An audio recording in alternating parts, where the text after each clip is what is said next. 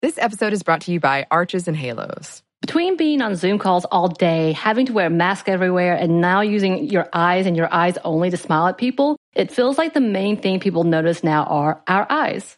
Arches and Halos is our favorite line of brow products that are so easy to find, pick up, and with a few quick steps, you can have the most amazing brows ever. They have an amazing range of products from tweezers, razors, pencils, pomade, mousses, and gels. Find Arches and Halos on your next trip to Target and Walgreens. Arches and Halos, professional brow grooming. Be bold, be you. Xfinity XFi is more than just fast. It's internet that gives you peace of mind security. Because if it's connected, it's protected. Yeah, even your robot vacuum. Can your internet do that? Learn more at xfinity.com/xfi. Brought to you by the reinvented 2012 Camry. It's ready. Are you? Welcome to Stuff Mom Never Told You from HowStuffWorks.com.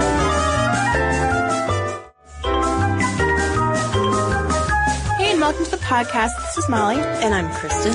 Kristen, over holiday break, I spent some time reacquainting myself with one of my favorite television shows. Yeah. It's not on the air anymore. Yeah. It's called Arrested Development. Oh, such a good one. And one of my favorite plot lines in Arrested Development is some cousin lust. Cousin lust. That's how I'm going to define it. There's a character named George Michael. It's a character named Maybe. They're first cousins. And yet they can't deny the feelings between them. Well, I think George Michael can't deny his feelings toward Maybe. We're not entirely sure if Maybe wants him back. I believe in season 2, the whole reason she wants to get with Steve Holt is because she's got the crush on George Michael. See, obviously I need to reacquaint myself with Arrested Development as well. And I mean, I don't know, is it a spoiler alert if the show's been off for like a few years now? No, people should have watched it by now. Guys, you hear that? You should have watched it by now. And maybe it'd still be on the air. But I just want to say there's a point when these cousins get married. And the whole, George Michael really struggles with this guilt he's got for his cousin because it just doesn't seem right. It doesn't seem proper. The marriage, it freaks both of them out. But the fact of the matter is that show takes place in California, which makes a marriage between first cousins perfectly legal. Yes. Throw away your preconceived notions of hillbillies marrying their cousins, which I think is a very common stereotype. But cousin marriage is legal in California, but not in Kentucky. Right. It's kind of weird. It's illegal in 25 states, aka half the union, so it's kind of a roll of the dice. Maybe you can get married, maybe not. Here in our fair state of Georgia, it is kind of unsurprisingly legal. But it's also legal in all of Europe and Canada. The U.S. is kind of, just holding out on the rest of the world with this cousin marriage stuff. Right. Maybe that's why Arrested Development didn't catch on outside the U.S. because they watched this show and they're like, so he likes his cousin. I mean, no big George deal. Michael takes Maybe to see this movie. It's a French movie about love between cousins. And he keeps going, I like the way they think. But that's how a lot of the world thinks. It's like the U.S. didn't get this memo that cousins are okay. But are they? As soon as you hear this, you're like, I don't want to marry my cousin. But there are people out there that do want to marry their cousin. And there was this article that we ran across from 2009, November 2009, very recent, talking about some first cousins who had gotten married. And my favorite part of the article was when she said that she refers to her partner as her spouse as her husband. It's adorable.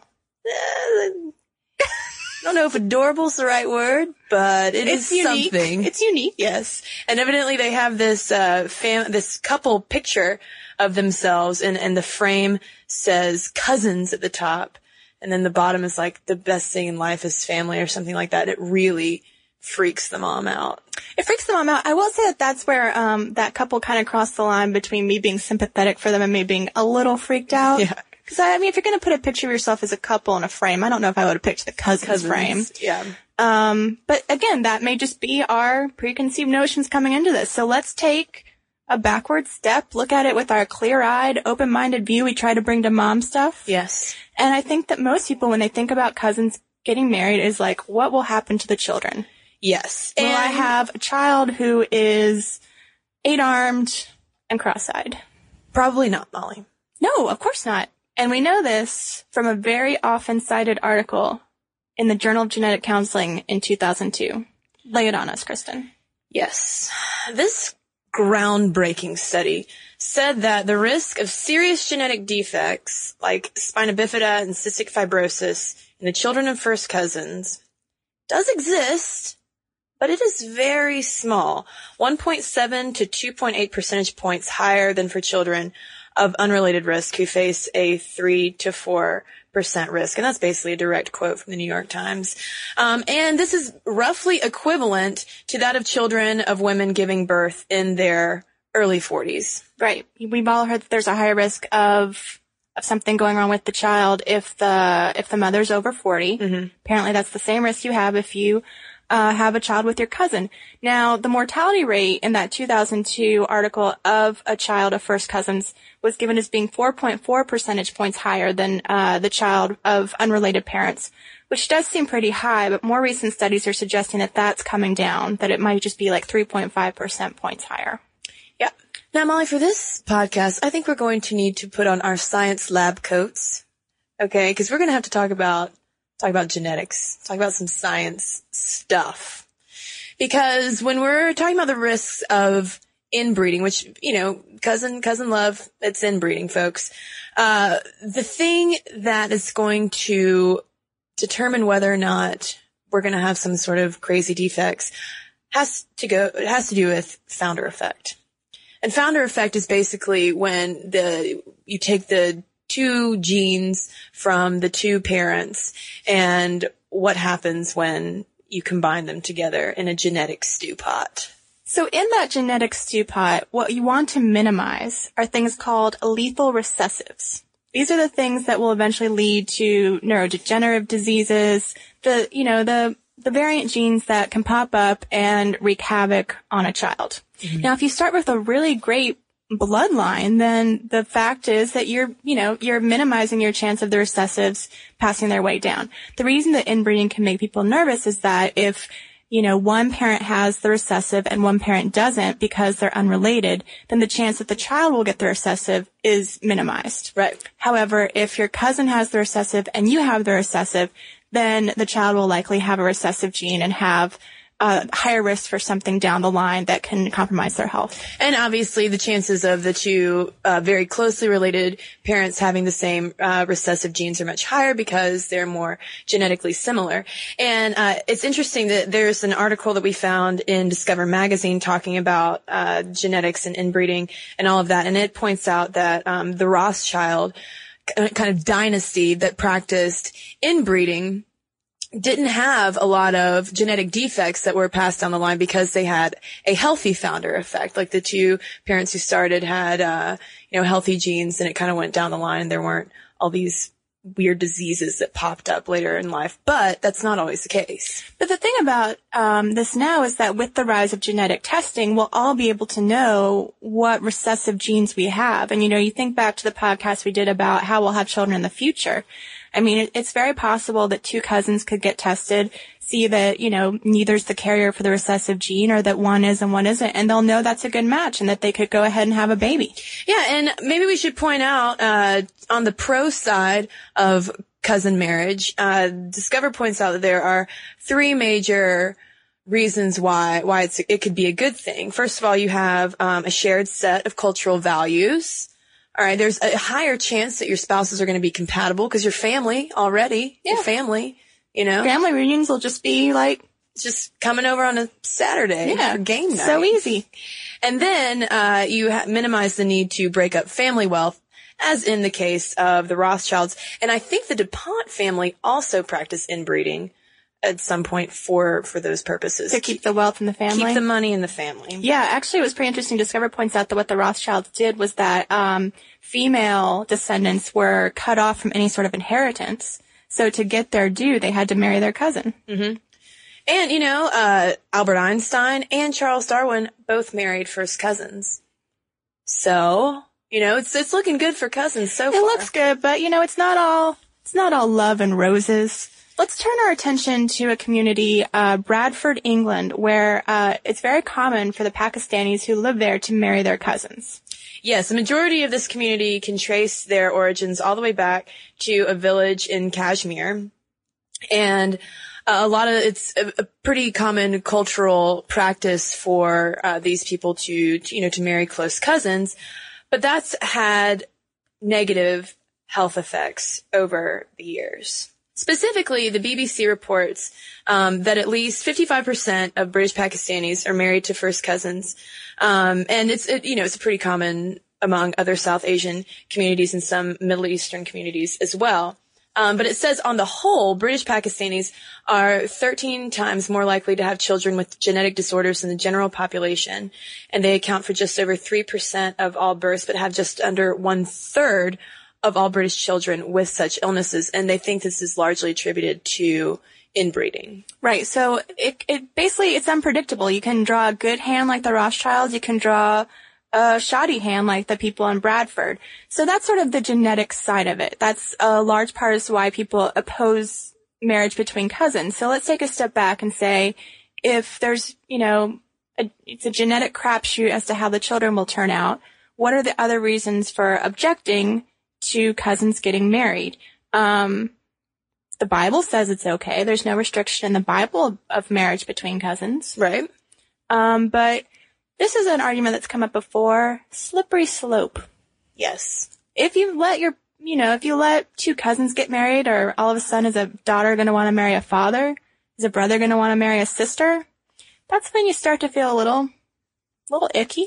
But I think this is a good time to point out the difference between inbreeding and incest. A lot of times we kind of lump the two together because, obviously incest is a form of inbreeding. But in nature, inbreeding can have very positive results. This Discover article points out a study that was done by a biologist, William Shields, at the State University of New York, looking at the way that young birds will inbreed, but they will avoid incest. They leave the nest, and they move about 4 or 5 home ranges away, not super far away. So they're still going to be pretty closely related to the birds that they end up mating with. However, they're staying away from the other birds in their home nest. So the thinking is that if you're too familiar with the people in your nest, be it birds or humans, then you won't want to marry them, but you'll want someone who's kind of similar. Mm-hmm. And if you think about it, our ancestors couldn't really move that far away. They're like the birds. They can only go a few nests over. And so Discover estimates that 80% of all marriages in history are between people who are as closely related as second cousins. Yeah, and Patrick Bateson, who's a professor of ethology at Cambridge, kind of argues that, if you go too far outside of your, genetic line, it can have unintended negative results. And he points to the example of the difference of teeth and jaw size. Like if I don't know how to describe my teeth, but let's say I marry someone. Lovely. I have perfect teeth. And if I marry someone with weird, scraggly teeth, and our kids might have kind of crazy jaws. That's basically his argument. And these days it would be fine because our kid would just go get braces and take care of it and whatever. But back in the day when dentistry was very rudimentary, that would not have been an option, and they would have had all sorts of health problems because of that. And he refers to this innate drive we have to find mates that are kind of similar to ourselves as something called assortative mating, mm-hmm. which basically kind of down the line is inbreeding. Very distant inbreeding, but inbreeding nonetheless. Yeah. And so people who want to marry a cousin claim that for them not to be allowed to do so is some form of genetic discrimination, that basically nature and history has kind of led us to this sort of mating. You find someone you're really compatible with, and that the odds of genetics are no more against them than someone else. We don't ban women from over 40 of having children. We don't ban people with diseases that we know that can be passed on, like Huntington's disease. We don't ban them from having children. So why then should these couples be banned? Is there a question? So I think that it's just something to think about. I don't want to come down pro cousin love or anti cousin love. But something to think about. I also found it pretty interesting. One of these articles pointed out that a lot of these states prohibit cousins from getting married because of how the children will turn out, right? And then there are a lot of people who make the argument that gay people shouldn't get married because they can't have children, and that is violating some tenet of marriage. Mm-hmm. Why? I mean, everyone's just so worried about children when people just want to get married. Now, maybe, Molly, And this is a revolutionary idea, so just bear with me, okay? Maybe the problem is just marriage itself. Maybe to solve all of these problems in one fell swoop, get rid of marriage. Whoa. Yeah. Whoa. How about that? Something to ponder. Something to ponder. So let us know. Is cousin love enough to get rid of marriage altogether? I mean, it would eliminate this issue of cousin love, gay marriage, the high divorce rate, all of it just gone. Gone. No more marriage. What would we have to talk about? Babies. We'd still have babies. We would still have babies. Girls love to talk about babies. Just kidding. So what do you guys think? Should we get rid of marriage? Should we marry our cousins? And if you are someone who is married to a cousin, tell us your story. I am very interested to hear this. Molly and I are very open-minded and non-judgmental, so don't be scared to share. And speaking of sharing, why don't we share some listener mail? Let's. So, Molly, I will start off with a dad's point of view on Disney princesses. And this comes from Mark, and he has a 5-year-old daughter. And he says, my daughter does love to play dress up. We happen to have a sizable amount of princess paraphernalia around the house. I don't know how that will evolve, but she's been into the fairy stuff for more than a year, and I'm pretty sure she's on the young side of Disney's target audience. I heard a report on NPR just after the Tinkerbell movie came out that Disney was trying to provide an intermediate step for young girls' interests because many 5 to 8-year-olds were getting interested in High School Musical. That was driving the older kids away from that merchandise because it was uncool to like the same things that little kids liked. And he said that it worked in his household and that he's watched the Tinkerbell movies many times. And he said, I have to admit that Disney's approach with the first Tinkerbell movie is completely different from the classic princess movies. There's no love interest in the movie at all. She has to navigate personal decisions and accept the consequences of those decisions and find a new solution. And this is a very good and modern message. Personally, I hope to keep her more interested in Pixar films like WALL-E, Cars, and Monsters, Inc. These seem to have a much more modern approach to a child's development and much better morals than anything I've seen from Disney in recent history. So thank you, Mark. All right, and I'll read one from Trista before we close up the mailbag. She writes, growing up, I was Cinderella, so I find discussion and controversy surrounding the princesses to be very interesting. While I can understand where people are coming from when they worry about the aesthetics of the princesses, I get very frustrated when they try to pin many of the body issues young girls face on them. Now, don't get me wrong, I too get frustrated with how teeny tiny these cartoon girls can be. However, as a young woman who struggled with an eating disorder, I can tell you that it is those who are closest to you who do the most damage, not some animated ideal in fairy tale land. These women who fuss and clamor at Disney for portraying damaging images need to look at their own lives and see how they treat their bodies and their daughters. I can tell you the exact moment my body image issues started, and it was an offhand comment from my mother, who was a wonderful parent and never imagined she was saying anything so damaging. We were at a clothing store and I asked for a size 8 jean instead of 6, and she commented that I gained weight. That was all it took, and the ensuing years of being in the performing arts only exacerbated the issues, as I was repeatedly told my look wasn't right or that I needed to drop a few pounds. I was a size 6 at the time. If a mother has a balanced, accepting view of herself and encourages a healthy self-image and a healthy lifestyle in her family, that confidence rubs off and allows children to take criticism and shrug it off a lot easier. Your niece, Kristen, isn't going to grow up thinking, I wish I was as thin as that Snow White, I'm going to go starve myself, if all she remembers is you telling her how gorgeous she looked in that costume. Well, that's a wonderful email. Yeah. You guys send us more emails, please, for us to read. Our email is momstuff@howstuffworks.com. During the week, you should head on over to our blog. It's called How To Stuff, and you can find that and lots of articles written by Molly and myself at howstuffworks.com. For more on this and thousands of other topics, visit howstuffworks.com. Want more How Stuff Works? Check out our blogs on the howstuffworks.com homepage. Brought to you by the reinvented 2012 Camry. It's ready. Are you? Hi, I'm Amy Nelson. And I'm Sam Edis. We're the hosts of iHeart's newest podcast, What's Her Story with Sam and Amy. We both have our own businesses, and between us, we have 7 children. And since the moment we met, we've been sharing our stories with each other. The thing is, we all know the stories of industry titans like Bezos and Jobs, but the stories of women, they remain incomplete. We ask questions no one else even touches. We are not afraid to get personal. So listen to What's Her Story with Sam and Amy on the iHeartRadio app, Apple Podcasts, or wherever you listen to podcasts.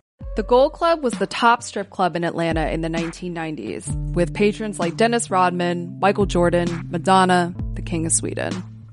But in 2001, the club was put on trial with charges of prostitution, extortion, credit card fraud, racketeering, and an affiliation with the mob. I'm journalist Christina Lee, and I'll be taking you behind the scenes of the Gold Club scandal, from the booty and bubbly to the deceit and courtroom drama. Listen to Racket Inside the Gold Club on the iHeartRadio app, Apple Podcasts, or wherever you get your podcasts.